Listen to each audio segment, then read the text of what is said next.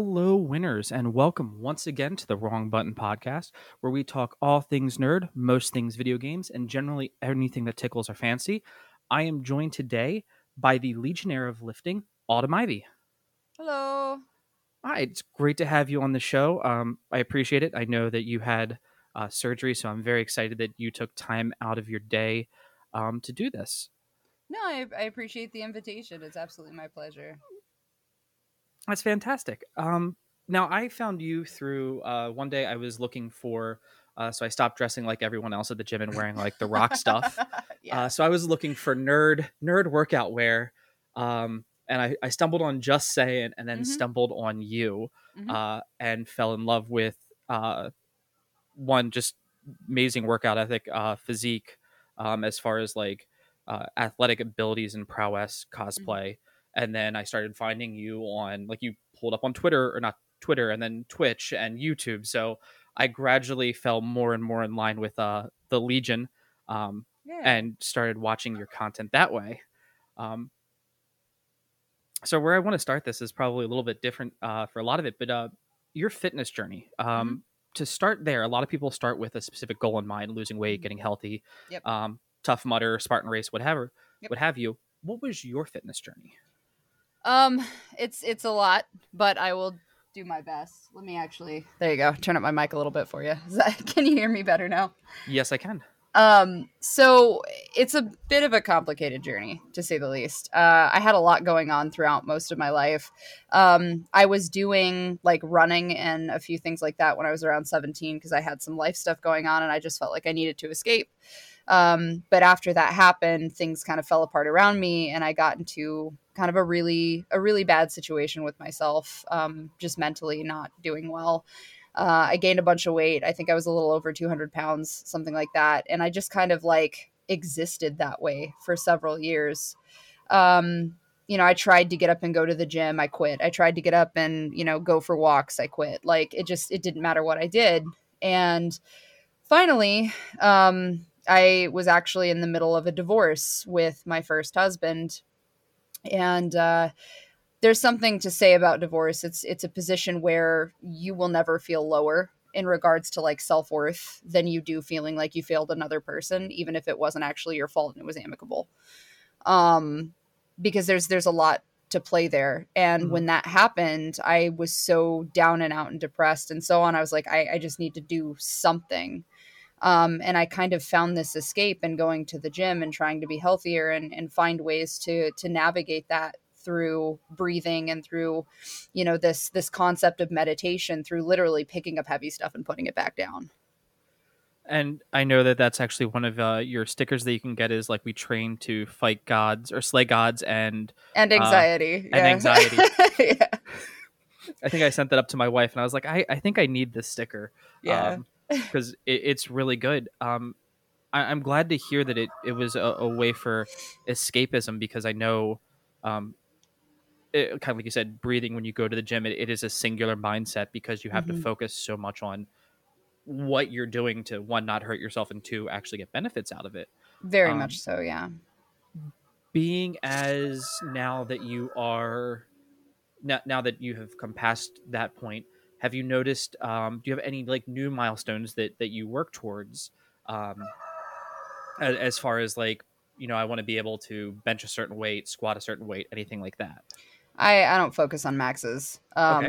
I don't. It's like, do I like reaching a certain level where I go, yeah, you know what? I'm going to try to add like 150 pounds today. And then I do it and then I pick it up and then I'm like, cool, I can do that now. That's awesome. Like I do that. I don't actually have like a PR thing where I'm like an avid tracker of like, okay, I increased my weight by 20 pounds in 2 weeks. Like, I respect people who do that. I respect powerlifters. I think they're fucking fantastic. I have friends who are hardcore powerlifters that they're phenomenal and what they do is great. But I have a really firm belief in having accessible functional strength that is useful to me in my day-to-day life. I literally run like a ranch, a farm, whatever you want to call it. We have 7 horses and a lot of that is working these 1,200 pound animals almost daily. and being able to lift hay bales and bags of feed and take care of the chickens. And, like there's just a lot. It's a lot of physical activity, and ensuring that I can continue to do that in a healthy manner and not hurt myself in doing it is super important to me. No, and functional lifting, I feel for, I know myself, like I've recently gotten back into stretching because I was like, oh yeah, I can curl, I can, Yeah. curl 50s. Yep. And I tried to like roll over the other day and I was like, this is a little bit tighter than it used to be. Mm-hmm. So since you like the functional side, you found, and I remember like showing these to my wife where you started doing, pull exercises is the best thing I want to call it. Yeah, pole Um, fitness. Pull fitness. Thank you. I was Mm-hmm. like, I can't find the word for this. No, it's Um, okay. A lot of people are like, "Oh, you mean pole dancing?" Like, I mean, technically, yeah, but damn.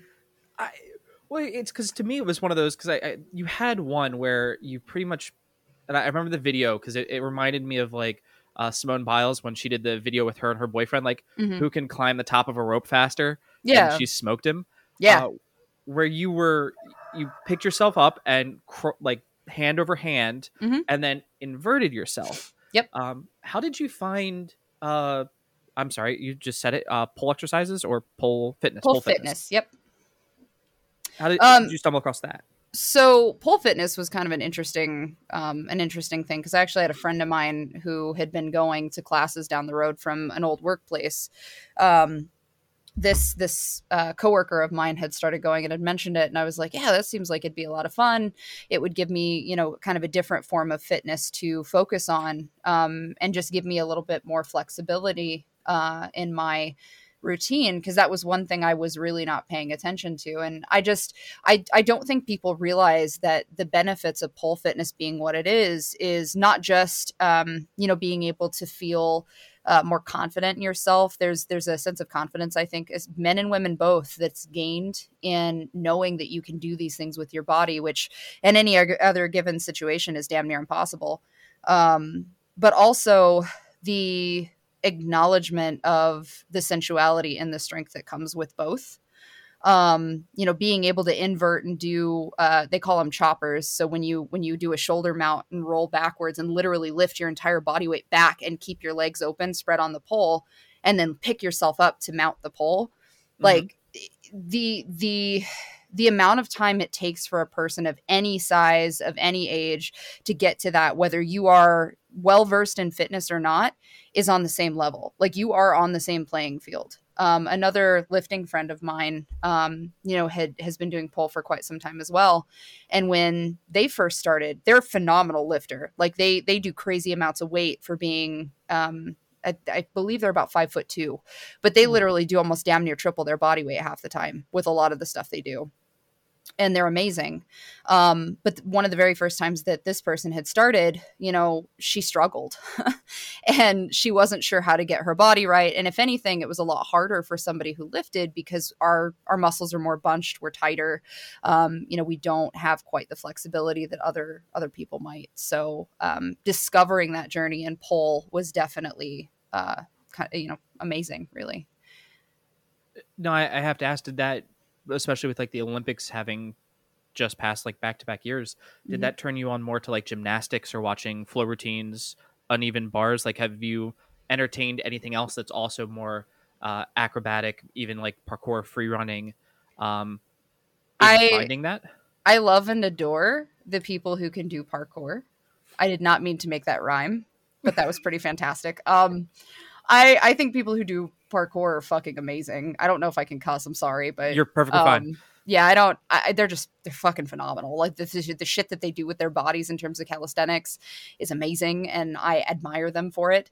I don't like heights, so no, I will not be scaling and jumping from buildings anytime soon.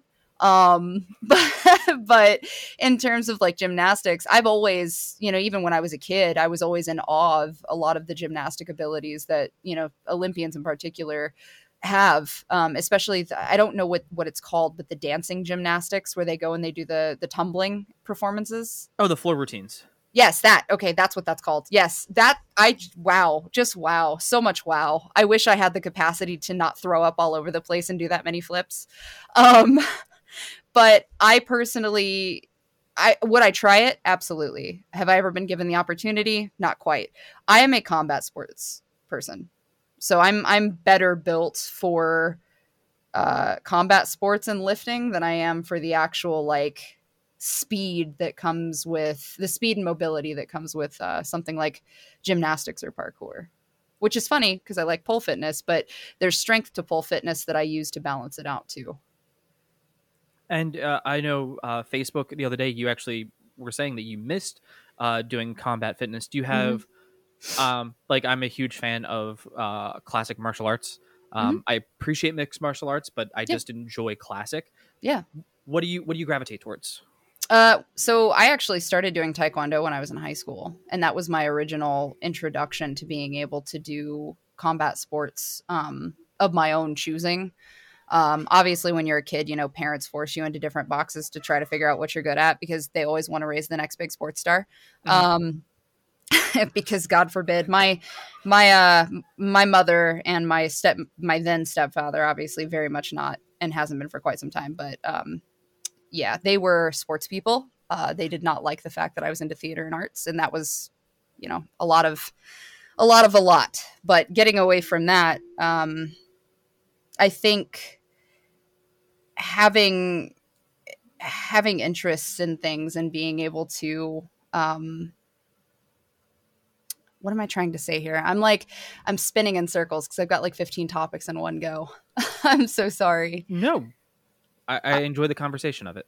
Um, I think being able to find balances in things is really important. And I didn't really get an opportunity to do the things that I liked to do as much as I would have.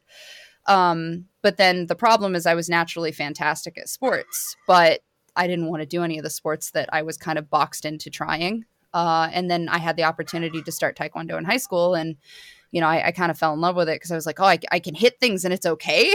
Like, it was a really good meditative challenge for me, especially because of the type of person that I was when I was younger. Um, and after that, I kind of like, I liked watching UFC. I liked watching Brazilian Jiu Jitsu. I liked watching, various forms. I was not the greatest at Taekwondo because there was a lot more avoidance of direct combat than I would have wanted. And I was kind of looking for the challenge, I think. So The Red Riot just go kind of like straight through. a little bit, Yep. yeah. I am the same way. I was I probably most people that I know have listened to this would have a similar story where it's like parents like try this sport, do this thing, and Mhm. then as it grows, and I remember like combatives in the military, Mhm. it was like if you don't get hit in the face, but they teach you like how to get hit in the face. So after that, Yes. eliminates that fear, and it's like nah, just straight on. Mhm. Uh, doesn't Yeah. work all the time, but um, and now with doing pole fitness, with doing your home gym uh, as well as doing combative fitness, do you have a vibe that you go for your gym? Like I know like my gym, I don't go to like a commercial gym. I have a very fantastic local gym. You walk in there and you feel like you're walking into a Rocky gym. Yeah. um and I love that feeling of like safety and how it is. How do you choose, or how did you choose like where you went to work out and found your place for that level of safety? It was never about the safety for me. Okay. It was always about what I needed to do while I was there. And I noticed one thing a lot of people bring to my attention or ask me is like, well, how do you do that and not be self-conscious? Because I think one of the major issues that people face a lot of the time is, they want to get started in fitness, they want to go to the gym or any gym really. Or even swimming, like they want to go do an activity that's physical, and they don't feel like, they can have the confidence to step into a gym space and do that and do it with reasonable confidence without worrying that someone is watching them or judging them or, making fun of them. That was always a big one. Um, when I first started going, I just basically picked a gym that was nearby, that was affordable because I was on a budget, and I had to work with what I had. So, I threw my shirt on, I threw my workout pants on, I put my shoes on, and I went. And that was just kind of my balancing act of being like, okay, I know that these guys are watching me and they're probably making fun of me because I'm probably not doing this right. But at the end of the day, what I started to, I guess, I don't want to say trick because I didn't trick myself into thinking this, but I convinced myself through this style of thought was if you are spending more time watching me and what I'm doing in the gym, then your progress is what's suffering, not mine. I'm here, I'm working, I'm doing what I can do to try to be better every day. And you're the one sitting over on the other side on your phone, tip tapping away and recording me because you think that what I'm doing is stupid. But at the end of the day, who made progress here? You or me? That is probably like the one of the best ways I've ever heard. Like, there's a saying for like people who go hiking, hike your own hike, lift your own Yep. weights, things like that. Yep. That's probably like the best way I'm ever going to hear that be said. Mm-hmm. So kudos for wording it in such a way, because like thinking back on my own, like, yeah, very self-conscious at the gym, Mm-hmm. toxic masculinity Hardcore. aside, where it's like, no, I'm not, I look over at the professional lifters or the Mm-hmm. guys that are in there, and I'm like, I do not look like that. I also don't Mm-hmm. eat to look like that some days. Mm-mm. So that is fantastic to have such a great outlook on it. What I love about those guys that you just mentioned, though, is like, especially even with women and men both who are quote unquote professional lifters or people who have very clearly been doing it a while. Mhm. If you actually take the time to ask them something, 9 times out of 10, the true lifters, not because there's different kinds and you'll know the difference. But the true lifters will answer any questions you've got, and they will do it 100% wanting to help you and wanting to watch you progress and grow, because nothing makes a lot of us happier than seeing our peers or the people that, we've watched want it come in and actually do it. Like it's a phenomenal feeling. To clarify, I guess, your question too, I like small gyms. Right now I am using a very kind of a mom and pop gym. It's almost always empty when I go, and that's all I could ask for in a gym because I like to be left alone. Like I put my headphones on, I go, and like that's my yoga. Now you do because you do over the ear headphones. I do like athletic earbuds. Mm. This is gonna be a really weird one. How do those actually work for you? I know I get very warm and moist and damp. Mm. How does it work for you with over the ear ones? So I've used both. Okay. Like I have my little AirPods. Yeah. My little in-ear headphones. The problem is like my ears have always been super sensitive. So, if I use those too often, you get kind of the sweat and the gunky, and like, it's gross, but it's true. Like you get gunky in your ear, right? Yes. And unfortunately that for me causes a severe ear blockage and can also result in pretty severe ear infections. So I choose to use over the ear headphones because that way I can give my ears a second to breathe and not feel like the inner ear canal is kind of suffocating. As far as the actual functionality of over ear, if you fit them correctly to your head and you pay attention to kind of what you're doing and how they're sitting on your head, or if you use like adhesive and make like a little like bind the top of your headphones so that they're a little bit tighter fit on the crown, they'll stick. Mine personally, like I run in mine, I jump in mine, I do sit-ups, I do all kinds of stuff. And the only thing I've ever really had trouble where they slip a little bit is when I'm doing like skull crushers and stuff. And it's because I literally have my head tilted back at an angle where it's hard for them not to slip. No, fair enough. I've used like the Beats, the athletic ones that clip behind the ears, but Yeah. I get the sensitive, like my ears will get inflamed and stuff. So Yeah. I'm always curious about that. Mm-hmm. And now as we've gone from, and we talked about like going from like the self-conscious side of joining the gym, Mm-hmm. and I know you posted a picture the other day, and then you posted something else that said like, and the trailer for Thor: Love and Thunder dropped. Yeah. As more muscular, especially for people who project female or are female, and more muscular physiques Mm-hmm. start to become mainstream. We've got Mirko from My Hero Academia. Yep. How have you noticed like a change towards you or towards whether social media professionally or just like at the gym, as characters like that, people start going mainstream, like, hey, that is attractive in its own way, and it becomes more celebrated as time goes on? I mean, I think it's pretty fantastic to have diverse bodies in media anyway. Like fitness and obviously buff women aside, I think it's important to have that diversity in terms of body types anyway. Because I've been on all the spectrum as far as body types have been. I have been, per doctor, I have been overweight. I was not healthy. I was drinking a lot more than I should have. And my mental health was not good. Like I was very much not in a good place. So I've been on that side of things. Then I overcorrected. And when I first started doing fitness, I actually was under eating severely because the coach who I had hired at the time was not intelligent in relation to his ability to discuss why I was eating as much as I was, which was approximately 1,300 to 1,400 calories, despite the fact that I was working out, 5 or 6 days a week for about 1.5 to 2 hours a day, which inherently caused me to kind of, I'm going to be straightforward. I wound up with an eating disorder because of it. And now every time I put anything in my mouth that tastes delicious, I immediately berate myself for about, the rest of the afternoon. Because it's a reactive thing of like, oh my God, I'm going to gain this weight back. When I was eating that way though, I had dropped down to like 145 pounds and I had not weighed that since literally like sixth grade. Because even in high school, I weighed about 150, 160 pounds. Like I've always been relatively well built.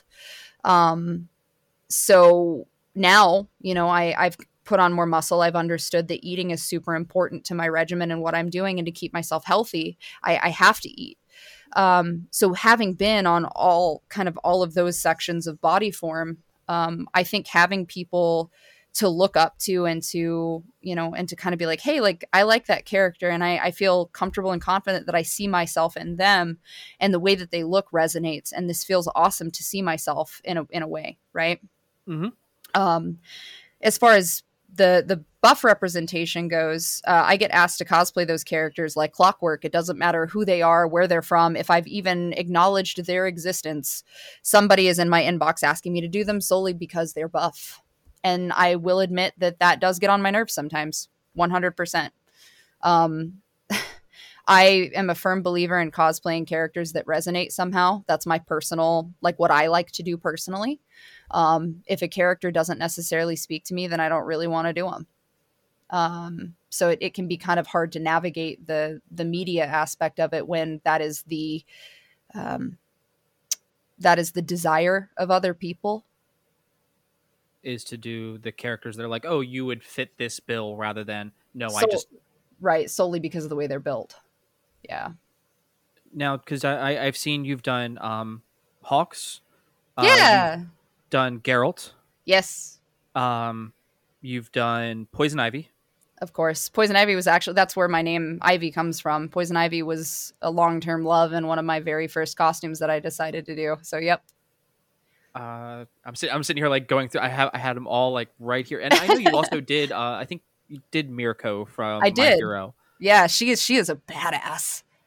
I have. It's like the first anime I got my wife to like watch, and she got super vested in. Yes. And then going to Demon Slayer. So nice. I was really excited when she came in because I was like, oh, it was not even buff, but like a muscular representation. Yep. For a female character. Mm-hmm. Do you have any characters that you want to cosplay that maybe are, different from how someone would perceive you? Oh, like in general, like personality or body? Like, what do you? Let's start with personality, then we'll do body type. So, okay, but I already have an answer for personality because I have been there's been a question of a doubt. One of my other first cosplays was Revy from Black Lagoon, and that's why I have her tattoo. Like, I get shit on for having the tribal on my arm by people who don't realize it's actually like from something. Mm-hmm. But Revy has always had kind of this like nihilistic, very like just over everybody's bullshit. She's very quick to react. She's very brash. She's very violent. But there are aspects to her character that go a lot deeper than that, especially when you start to kind of progress through her story and learn and understand who she used to be, who she became, and why she became the person that she is now. But I get people who are very confused being who I am, as they see me and like being relatively upbeat and trying to push for the positive thing to do a character like Revy and want to do a character like Revy, with people not realizing like they don't know anything about me beyond what they know about me now. People don't know about my past. People don't know about what happened to me growing up, or, you know, any of that kind of thing. So it's always funny to me to see this kind of reactive, like, well, what's this for? And have that happen with that kind of character. In terms of bodies, I mean, obviously, like, I've cosplayed men and gender bent the men, so I feel like that's the most extreme example.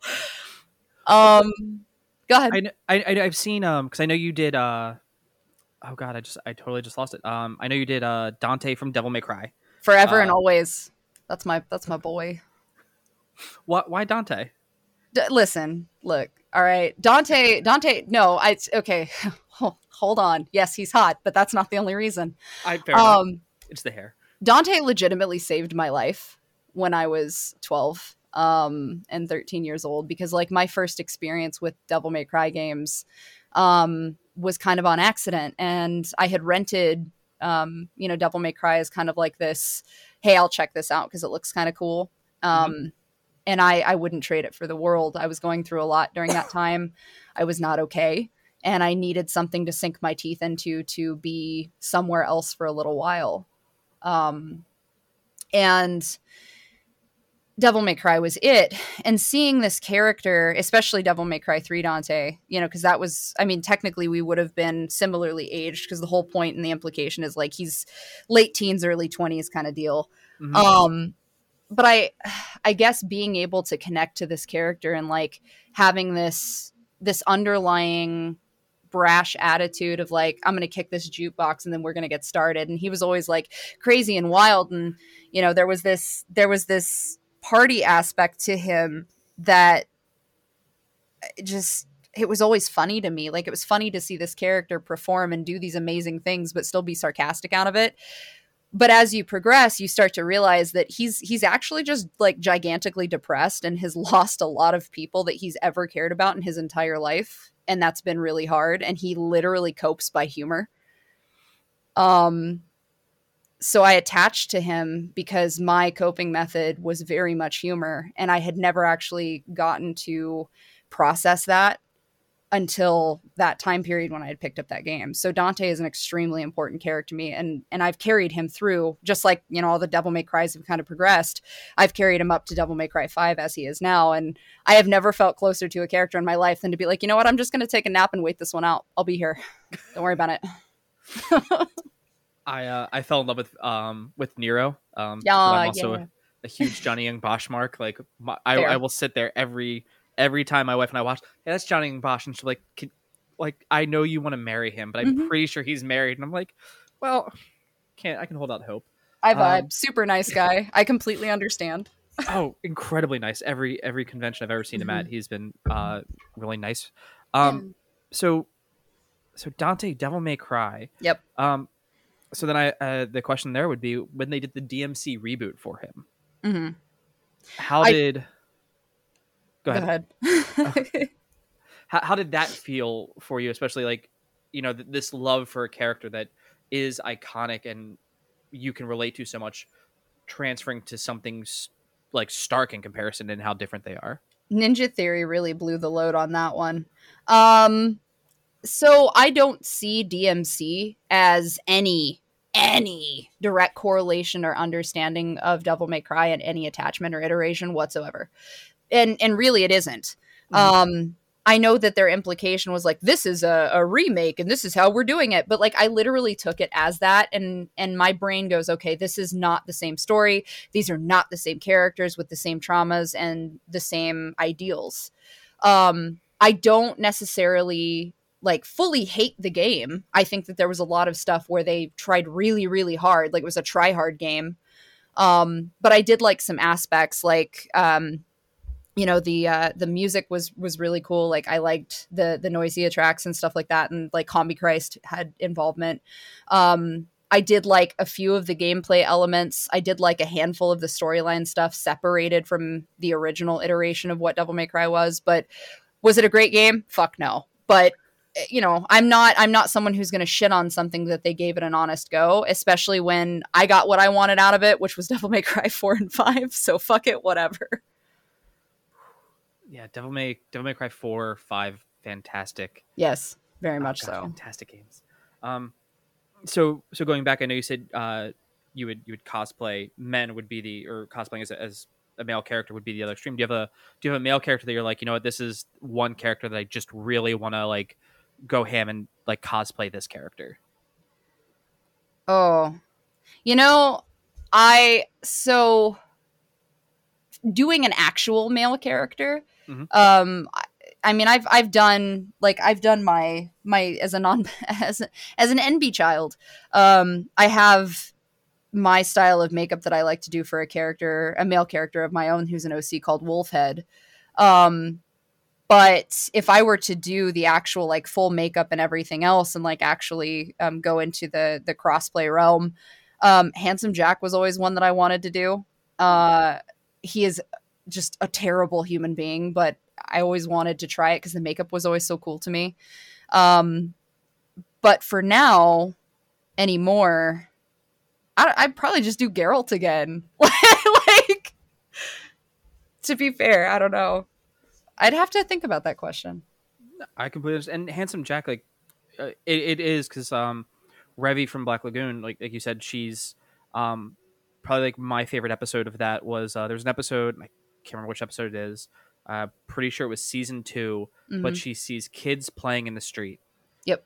and they're doing the kid thing where it's like pew pew, and it's like, oh, you got me, and it's Yes. so dramatic, and then you Mm-hmm. watch her go, that's not what it looks like, and has like a PTSD moment, and she like Yeah. falls over to show death.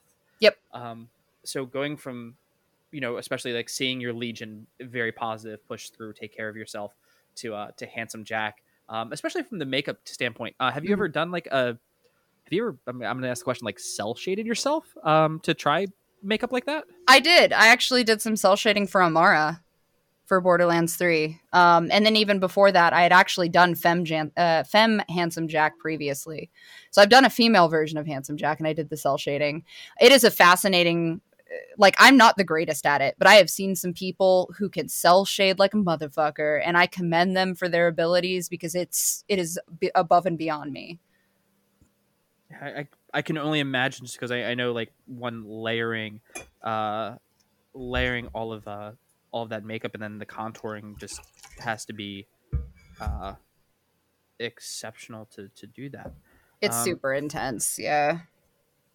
and now I guess the one of the other things to then ask would be, considering cosplaying and uh, cosplaying, is you actually you did, or you do partner with Just Saying Gear I do. to do like you one rock all of their outfits. Mm-hmm. How did you decide that, like, I take it you've worked with other sponsors. How do you, I guess, decide your sponsor? Like, not from like a business standpoint, but from like, you know what, I would put vested interest in this. I don't really have sponsors. Oh, Just to clarify, like I know that there are influencers or like content creators or stuff that are like, yes, so Razer sponsors me, and like that's great for them. I'm happy for them. I personally don't really have sponsors per se. I have like ambassadorships, okay. which I know some people are going to be like, well, that's the same thing, Autumn. But like, to me, it's really not. Because I'm still paying for the product mostly. The only time I ever get kickbacks is if people use the code. And even then, like sometimes I'll get the bonus of like, hey, here's the bonus because you sold so much stuff and people really used your code and that was great. But like, it's kind of a discount because I still have to put into the product to get that. You know what I'm saying? Mm-hmm. So it's like this weird kind of person or like personal Ouroboros effect where it all comes back in the wash anyway. But I used to do some stuff for Courtney Olson with Girl Clothing, and I think my code is still active and stuff. And I love her company. I love her as a person. I love the fact that her company specifically drives people away from the concept of sizing using body measurement and more so represents them as people. Mm-hmm. I've always thought that was a fantastic culture. Just saying though, I kind of slipped in because I really liked the style of the clothes. I liked, being able to like power up, I guess it's just going to sound funny, but like power myself up through being able to wear some of the merch for my favorite characters and kind of like get into that mindset of like, all right, I'm going to do this. Like if they can do it, I can do it. Like, let's kick some ass, No, I completely, I had one of the old shirts where it said like, at the gym training to go Super Saiyan. Hell yeah. And it was like, people would be like, why do you go to the gym? And I'd be like, well, in case a mech ever falls to the planet or martial art fighting aliens, I want to try to stand a chance. Yeah, see, you get it. Yeah, that completely makes sense. And so now your ambassadorship to Just Saying makes sense, because I did see the girl clothing one here as well. Mm-hmm. And what I take it, was it just like, it was just the message as well as, hey, this fits my personality of why I get out of bed, why I do, and work out the way I do. Yeah, a lot of it was, being able to, I guess, like give people some insight into who I was based on the character I was, the characters I was representing kind of, but also like channeling them. A lot of people's first question with things is, well, questions or statements is, well, I wish I was as motivated as you, or, well, how did you get so motivated? And the truth of the matter is, I'm not fucking motivated at all. I barely want to get out of bed half the time. I'm sitting here having this conversation with you, thinking about all the things that I've got to do for chores outside and about how I need to go take my horse for a walk. And like, I don't want to go for a walk. I'll do it for my horse, but I don't want to do it. But at the end of the day, it was never about motivation, and it was always about the consistency of getting up and doing that. And if you have a person or a character, or something to drive you that says, hey, I'm going to do this because I know that they would have done this, or I'm going to do this because I know that I can do this, and I see myself reaching this goal of this person because I can keep pushing and I can do better. And sometimes that's why I do the daily motivations. Sometimes having that little voice in the back of your head say, you know what, like, I know shit sucks right now, but you are capable and you are amazing and you can do it. Even if it's just for a minute, you still got up and you still fucking did it. And that alone is an achievement. So Just Saying kind of followed through with that for me, because I was able to do that with these characters and keep going. God, feels like I'm talking to like a version of myself. It's so great. Like, yeah, that's why. Get out of bed, people. You can do it. It's gonna be a good day. Exactly. So going with that, because I know you said you have to walk your horse.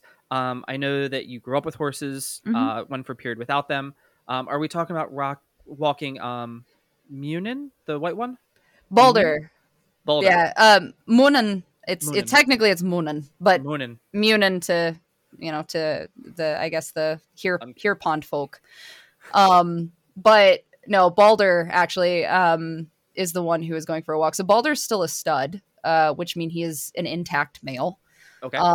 And he may or may not stay that way depending on kind of training and the way that things work out, because there are some intact males that they are very difficult to manage and handle. And if you don't have the right training and the right person to handle them, and they are not trained properly, it can go very badly for everybody.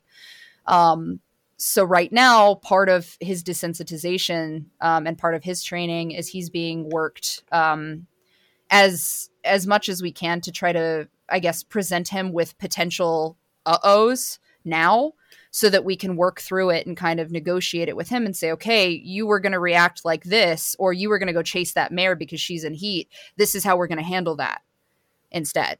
And it's just really important to be cognizant of your animals. And that goes with dogs too. Dog people will absolutely understand. You don't want to take out, your dog who's never seen the outside world beyond your house and take them into a store without acknowledging that sometimes things can happen. So you want to take care of your dog, you want to take care of yourself, and you want to take care of the people around you. Same concept. Got it. Socializing, doing very much. Yep. Because and can you say your white horse's name one more time? I'm sorry. Munin. You can just say Munin. It's okay. Yeah. Well, words matter. So Munin, I know he's a rescue, correct? So Munin is not necessarily one of the rescues. He came from a situation where he was what we call like cowboyed on, which means at some point when he was younger and he was being broke, they missed a lot of the necessary training that would have made him properly cognizant of trusting people Mm-hmm. and trusting people properly. From what handling we've done and what retraining we've had to do, we've kind of discovered not only does he have a tendency to impinge his nerves in his neck as a defense mechanism, because it, it took me a while to get this horse to trust me properly. When I first brought him home, he wanted to bolt at everything. He was panicky. He was anxious. And like, it took quite some time for him to go, oh, okay, well, you're my person now, but you're going to protect me, right? I'm like, yeah, man, I got you. I got your back always. And he's like, okay, well, if you promise. So now from the ground, him and I are good. But I handed him off to my trainer, my friend of mine, who does horse training and who assists us with ours. And part of what we had figured out is that if you swing a rope anywhere near him whatsoever, he immediately goes into flight mode. Now, to anybody from the outside, they'd be like, well, yeah, if you were swinging a rope at my face, like, of course I'd panic. But this is a horse that would turn over backwards if he thought somebody was going to swing at him. And there's a difference between a safe position of desensitization and there was neglect or abuse in some capacity, right? Mm-hmm. And it's starts to get pretty clear depending on certain actions that are made, because there are only certain things that will trigger this, and one of them is not trusting his rider as well. He panics.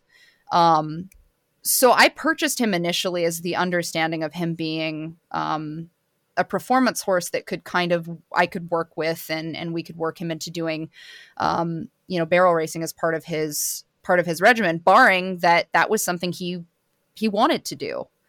And I know that some people think that sounds wild, and I won't go too in depth in it because I know we've got limited time, but like, I am a firm believer that your animals are very much capable of choosing to tell you when they don't want to do something or don't like doing something. And that includes a job. And for horses, that's super important. You may get a horse to be, I don't know, like a jumping horse, right? To like go over jumps and stuff, Yep. But they can't do it to save their life. And they let you know that by literally going, yeah, I'm good. And they like half-ass it, right? But then you take them out to a racetrack and they peel around the corners. So with Munen's case, it was a little different because he had a lot of body stuff going on that was not normal. We started to pick up that he had some impingements that should not have been there. He was very defensive of certain parts of his body. He's very defensive about his feet, which makes us wonder if he was not tied, which unfortunately can happen in, still in certain areas of the world. But he's doing much better. So what is untied? I've been around horses. I had an aunt with horses. I had allergies as a kid, so I don't always get close to them because it's okay. The correct word is hobbling. Okay. But sometimes it's not done in the correct form that it needs to be done. And what people will do is literally rope their legs and pull them taut. Oh. Yeah. So it's just, he was not one of the like, we got him from a kill barn situation horses, but very much he came from the girl that I purchased him from was very, very nice. I appreciated her, but she was very soft. And it was very clear that she had kind of been put in this position of overcorrection as an owner to baby him versus what she had gotten him from, which is the cowboying situation where he was not appropriately managed. Had he proceeded onward with someone who was not willing to put the time and the energy into a retrain, he very well could have been an extremely dangerous horse. It would not have surprised me if he had bowled somebody backwards because he had no awareness, body awareness either with a lot of situations, which can put the rider and the handler in pretty bad danger, and the horse too, depending on where you're at. How did you come to get into like I don't want to call it like horse therapy, horse retraining, and because like I've seen dogs. I've worked with like a canine, off lease canine in our areas, like a really big prior service vet guys take care of dogs, and Yeah. Same concept where they're like you talk and you know the dog. How did you get into it with equestrian or with horses? I've my whole life. I mean, I grew up, with horses. I was on the back of a horse at 6 months old with my grandpa holding on to me. You know what I mean? Like I've lived and breathed horses for a very, very long time of my life. And unfortunately, life got in the way, shit happens, and you get separated from the thing that you loved, and it sucks and it hurts.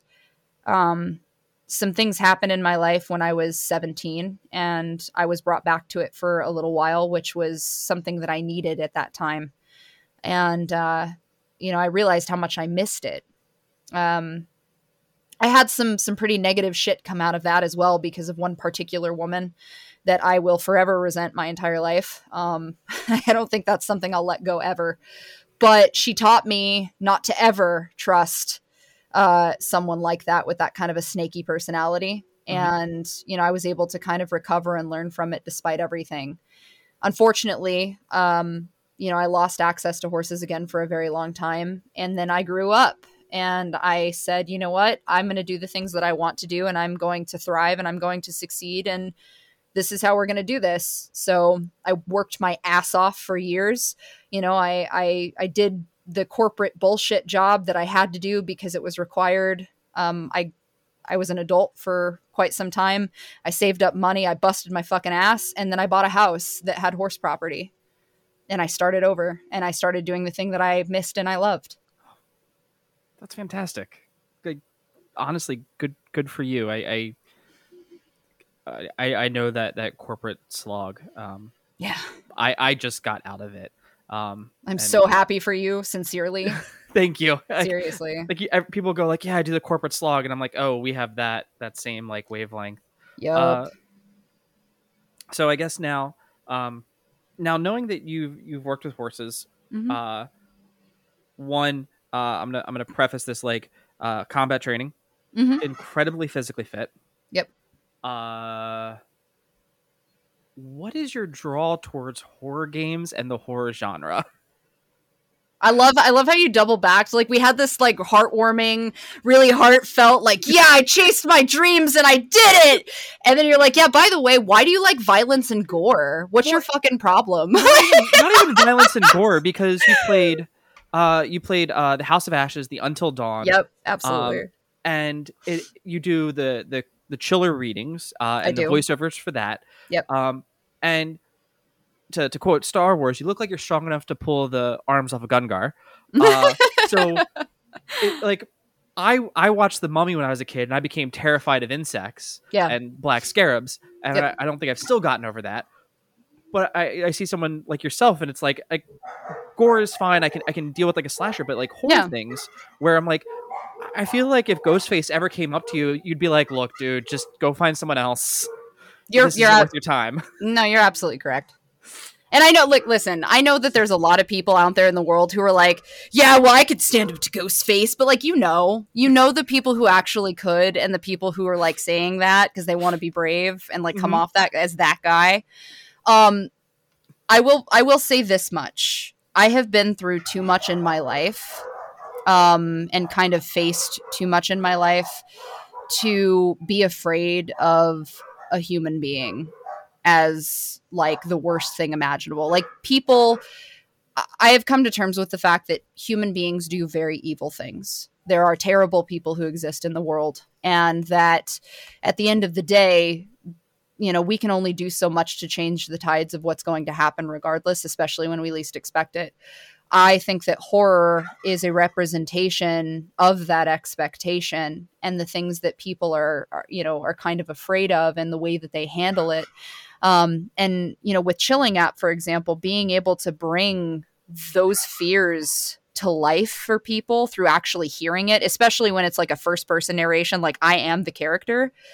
I work very hard to give them the level of horror that they would expect to hear listening to, like, watching a movie or something.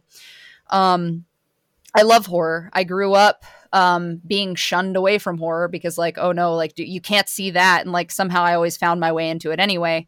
I grew up with this monster that my mom's first husband used to call the Don Don. And it was like this javelina skulled monster that used to lurk in the hallways of his house, right? And they used to feed us terrible horror stories. I had cousins that locked me in a suitcase when I was young and like zipped it up and left me in there.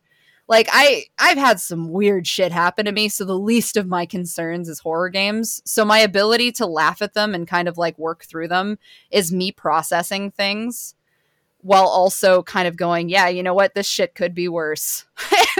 Especially like, what was it? House of Ashes, literally like ancient Mesopotamian alien vampires. Like, I can't get over that, and I'm still mad about it. It was definitely a lot, especially coming off of like Until Dawn's. Oh, bad, so bad. I thought Until Dawn is probably like it. Oh, it was a one-time great playthrough. Yeah. And if you get other people to do it for the first time, I still think it's brilliant to do it with the other people. Um, when it comes to doing voiceovers, though, because you've been through so much and you've accomplished so much, Mm-hmm. do you find yourself taking multiple takes, or do you find it harder to get into a place to be like, hey, how can I actively capture the horror or the anxiety that I should be feeling here? So here's the hilarious true story fact. All of the stories that you hear me read, whether it's like Mr. Creepypasta's channel, Chilling, or if it's like a duo on somebody else's channel, or even like something I personally recorded for like my Patreon or something, that is the very first time I've read that story. Huh. Yep. I do not pre-read the stories that I am provided. I read them and I react to them authentically as I'm narrating. So, for example, there was a story that I narrated for Chilling that I don't remember what episode. It was a multi-episode story, but it was it was about a compound outside of this town, like a military compound outside of this town. I'm not going to spoil it, obviously, but an event occurs that I did not see coming, and I was reading as the character. So when this event happens, it triggers this really hardcore emotional response in the character. And you can hear me like trying to like sniff and snort and draw back snot because I'm like, I have tears running down my face as I'm trying to narrate this story. And I know that this event has happened and I like don't know how to process it either. So like some of the time you hear that, that's actually me crying over something because I did not expect it to happen. No, that's I like I'm just trying to think of like reading something scripted in multiple takes to get that inflection, to be able to feel that and process that in one take is like kudos to your craft. Like that is stellar, to say the least, to be able to do that.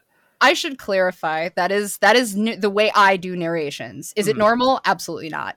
Oh yeah. For like video games and stuff, like if I'm doing voice acting, I can't tell you what it was, but I did a role for mortuary assistant, for example. Okay. And when you are provided lines, you go, oh yes, these lines. Okay. You read them, you go, well, I think I'm going to do them this way. You perform them. And for me personally, I do anywhere from 2 to 3 takes as backups as well, just to be super safe. But my goal is like, as an actor, as a voice actor, as who I am as a person, and like the things that I strive for, if I don't nail it on that first take, like that's my goal. My goal is to nail it every single time, the very first time. Have you ever done anything like outside of that where you like it, like even if it was like practicing to yourself on the takes, or have you had, is there an emotion or a take that gives you the most trouble? Happiness. Like I can be depressed as fuck all day long, man. Like you ask me to read a comedy line and then be sad about it, like I can fucking do that. But if you're like, hey, so you're jovial, right? So this character is really happy. I'm like, what? I'm like dying on the inside. Why are you coming to me with this? What the fuck? Yeah, no. I mean, jokes aside, like I do struggle sometimes with certain line deliveries when it's coming from like an emotionally happy place, because that is a very, I guess the word is sparse emotion for me. Sparse emotion for me. Yeah. Oh. You mask that very well, especially with I said the daily motivation, and just like the positivity, as well as a lot of the messaging that you put out. Definitely would be one that you wouldn't, at least I know I wouldn't pick that. Like, of course, like there's trauma there. Typically it's like I laugh the loudest, and person who laughs the loudest is generally the person who like you're like, oh, what happened to you? I guess I guess the big thing is that I don't see my motivations or the way that I present things as being necessarily happy, right? So when I go to do these motivations, I'm not coming from a place of like jovial life experience. I think that happiness happens in moments. And I think to believe anything otherwise, that you have to be constantly happy, is a fucking lie. And you know, if you have someone who genuinely is like, I'm having a good day, I'm really happy for them because they deserve to have that good day. But then life happens, things fall apart around them, stuff starts to crumble, and they're left with these pieces in their hands, and they don't know what to do with these pieces anymore because they've spent so much time assuming that what they were was happy, when in all reality, all they were doing was living moment to moment so that they could embrace those little moments of happiness that they could get until things fell apart again. So when I do the daily motivations, it isn't about grabbing the happiness. It's taking what I've learned from that happiness and from those moments and integrating it into, this is what I try to do to maintain that level of normalcy for what I am as a person, grasp the happiness that I can in the moments that I can, be one with them when I can, and then acknowledge that sometimes you're just fucking sad for no reason, and that existing emotion happens too. You articulate that incredibly well. I think a lot of people, you're right. It's the happiness that, no, this is my life. Like, my life is a happy life. And then it's trying to weave the happiness in and hold on to it, even though you're going through the times that aren't always the best. Yeah, listen, anybody who's ever read like Merc with a Mouth would understand. That's all I'm saying. There's definitely a lot there with that, with Work with the Mouth. I mean, you can even take Alice in Wonderland and read it for a sign with PTSD, and it's a children's picture book. And I guess where we're going to end this on is because you also do you'll stream, and sometimes you stream as a VTuber. Yes. Is that Wolfhead? Yes. Well, that's the NB version of Wolfhead. But yes. So for because I take it traditional lichen is what it's more modeled after. More or less, yeah. She's kind of a self-designed, so she's like a little bit mixed. An artist, and a phenomenal artist named Dogblood, had actually drawn a version of me as a werewolf, and I fell in love with it. And then I kind of like mashed that version together with another version I was given by a few other artists, and I was like, fuck it, this is what she looks like now. So they were kind of born from that. Human Wolfhead, who is male, actually has black hair and looks a little bit different. But I don't have, I think there's maybe one piece of art of existence of them. But yeah, Wolfhead is that character for me. That's my little avatar. Now, when you stream, as especially like with the upkeep of I'm sorry, not the upkeep, but the explosion of PNG tubers, VTubers, now being, do you find yourself that you get to be different because you are playing as them, or is it just like, no, this is a more maybe raw form of yourself? It's a little bit of both. Like, Wolfhead is their own character who really loves pie, and especially loves the neighbor's trash pie. But I personally don't go digging in the trash, and pie is not my favorite dessert. But some of the sarcasm that comes into Wolfhead is very much just me. Just kind of in its, like you said, in kind of a more raw form. Trash pie? Trash pie. Yeah, she loves trash pie. That's their thing. Like just pie that's in a trash can, or is there actually something else to trash pie? So the neighbor like throws the pies that aren't any good anymore, like the fillings and the crust and stuff, into the trash can, and Wolfhead, like they just go for the pie in the trash can. But like that's their favorite kind of pie. Like they could have a fresh one sitting on the on the thing cooling, but they'll always go for the trash pie. I like it. Nothing beats a good trash pie. Nothing beats a good trash pie. Yeah. And we are sitting at that hour mark, so to go ahead, that way you can go give Balder a walk. He probably so rightly deserves. Where can we find you? So I am XX AutumnIvy XX under pretty much everything. Just AutumnIvy in general works. direct.me/XX AutumnIvy XX is my primary link to find all of the places that I exist. There are a few video games coming out that I had the pleasure of voice acting in, which includes, of course, The Mortuary Assistant. Check out any of the Dread XP games if you have not yet. There is also a mermaid game, which it's something else, but it's on my page. You can check it out. It is literally Merfight. You fight as me, as an octopus wrestler who's also a doctor. It's pretty amazing.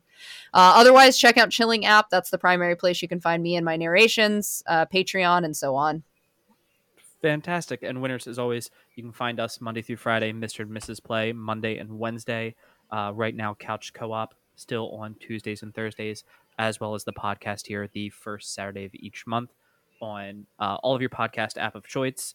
Hey, Alexa, subscribe to Wrong Button Podcast. Remember, you're all winners out there. Keep it weird. Have a fantastic rest of your day. Thank you so much for joining me, AutumnIvy. Thank you. Bye. Bye.